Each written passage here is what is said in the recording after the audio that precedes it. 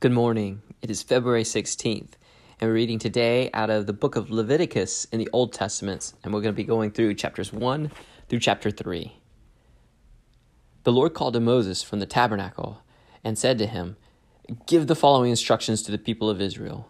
When you present an animal as an offering to the Lord, you may take it from the herd of cattle or your flock of sheep and goats. If the animal you present as a burnt offering is from the herd, it must be a male with no defects. Bring it to the entrance of the tabernacle, so you may be accepted by the Lord. Lay your hand on the animal's head, and the Lord will accept its death in your place to purify you, making you right with him. Then slaughter the young bull in the Lord's presence, and Aaron's sons, the priest, will present the animal's blood by splattering it against all sides of the altar that stands at the entrance of the tabernacle. Then skin the animal and cut it into pieces. The sons of Aaron, the priest, will build a wood fire on the altar. They will arrange the pieces of the offering, including the head and fat, on the wood burning on the altar. But the internal organs and the legs must first be washed with water. Then the priest will burn the entire sacrifice on the altar as a burnt offering. It is a special gift, a pleasing aroma to the Lord. If the animal you present as a burnt offering is from the flock, it may be either a sheep or a goat, but it must be a male with no defects. Slaughter the animal on the north side of the altar in the Lord's presence, and Aaron's sons and the priest will splatter its blood against all sides of the altar.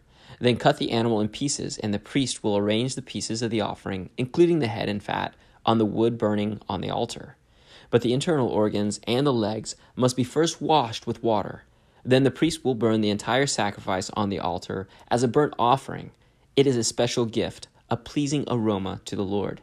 If you present a bird as a burnt offering to the Lord, choose either a turtle dove or a young pigeon. The priest will take the bird to the altar, wring off its head, and burn it on the altar. But first he must drain its blood against the side of the altar.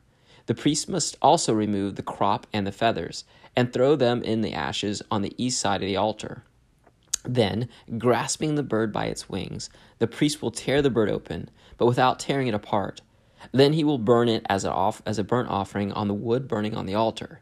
It is a special gift, a pleasing aroma to the Lord. When you present grain as an offering to the Lord, the offering must consist of choice flour.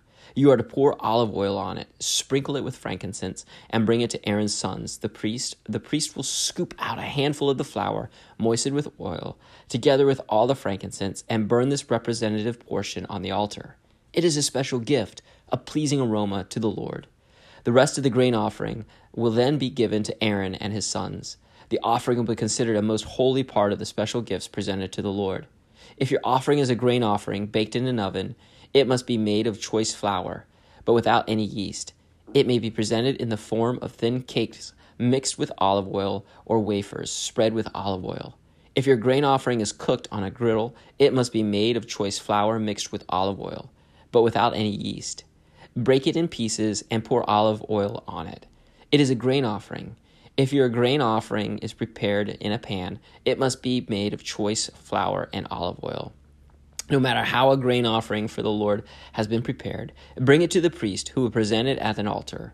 The priest will take a representative portion of the grain offering and burn it on the altar.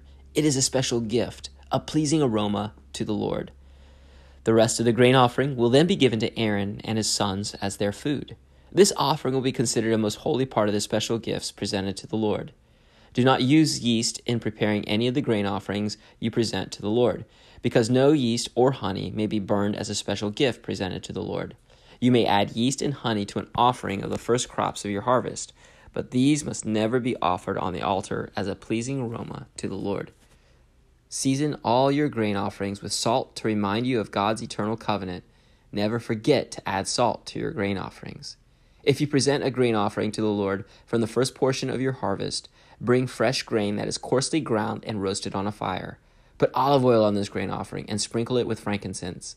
The priest will take a representative portion of the grain, moisten it with oil together with all the frankincense, and burn it as a special gift presented to the Lord.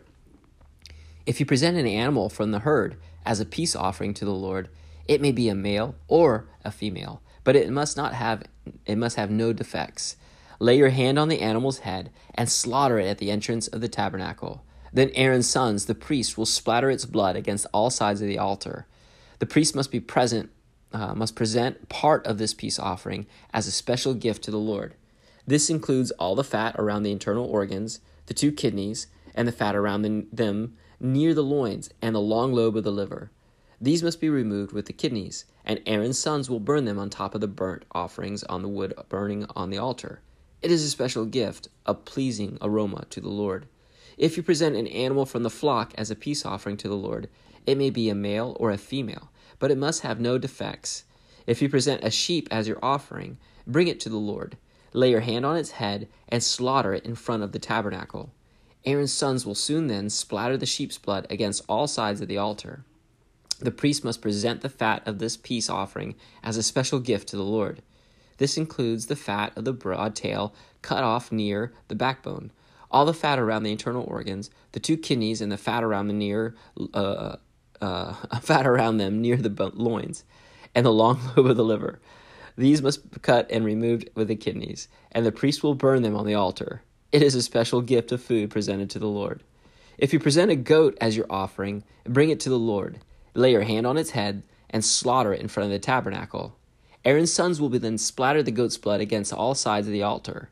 The priest must present part of this offering as a special gift to the Lord.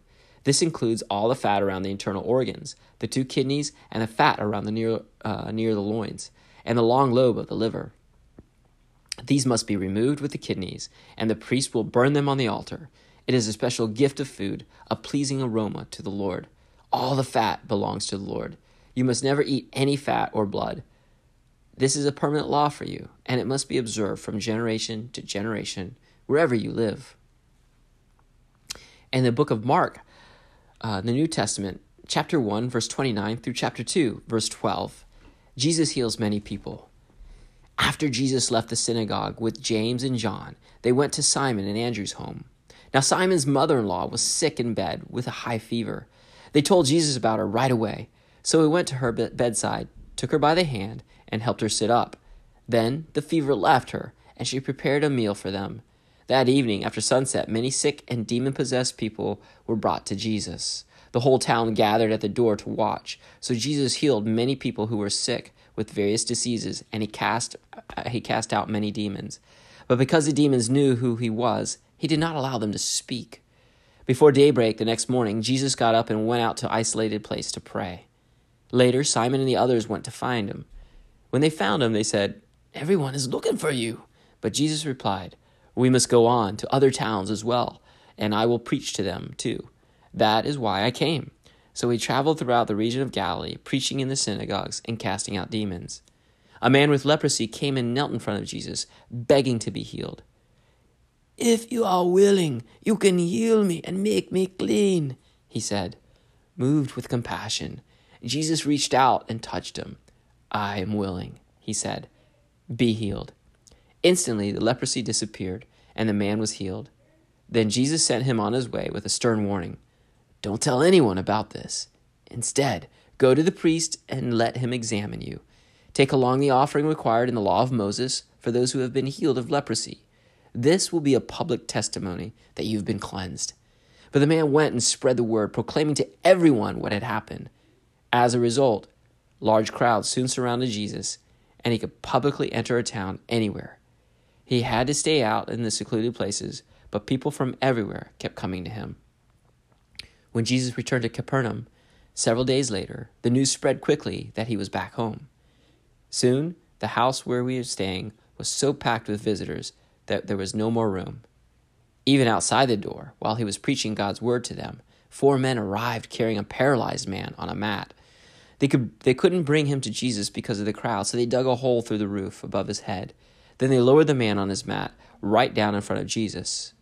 Seeing their faith, Jesus said to the paralyzed man, "My child, your sins are forgiven." But some of the teachers of religious law were sitting there, thought to themselves, "What is he saying? This is blasphemy. Only God can forgive sins." Jesus knew immediately what they were thinking. So he asked them, "Why do you question this in your hearts? Is it easier to say to the paralyzed man, 'Your sins are forgiven,' or 'Stand up, pick up your mat and walk'? So I will prove to you that the Son of Man has authority on earth to forgive sins." Then Jesus turned to the paralyzed man and said, "Stand up, pick up your mat, and go home." And the man jumped up, grabbed his mat, and walked out through the stunned onlookers. They were all amazed and praised God, exclaiming, "We've never seen anything like this before." And the Psalms 35, 17 through 28, says, "How long, O Lord, will you look on and do nothing? Rescue me, please, from their fierce attacks. Protect my life from these lions. Then I will thank you in front of the great assembly.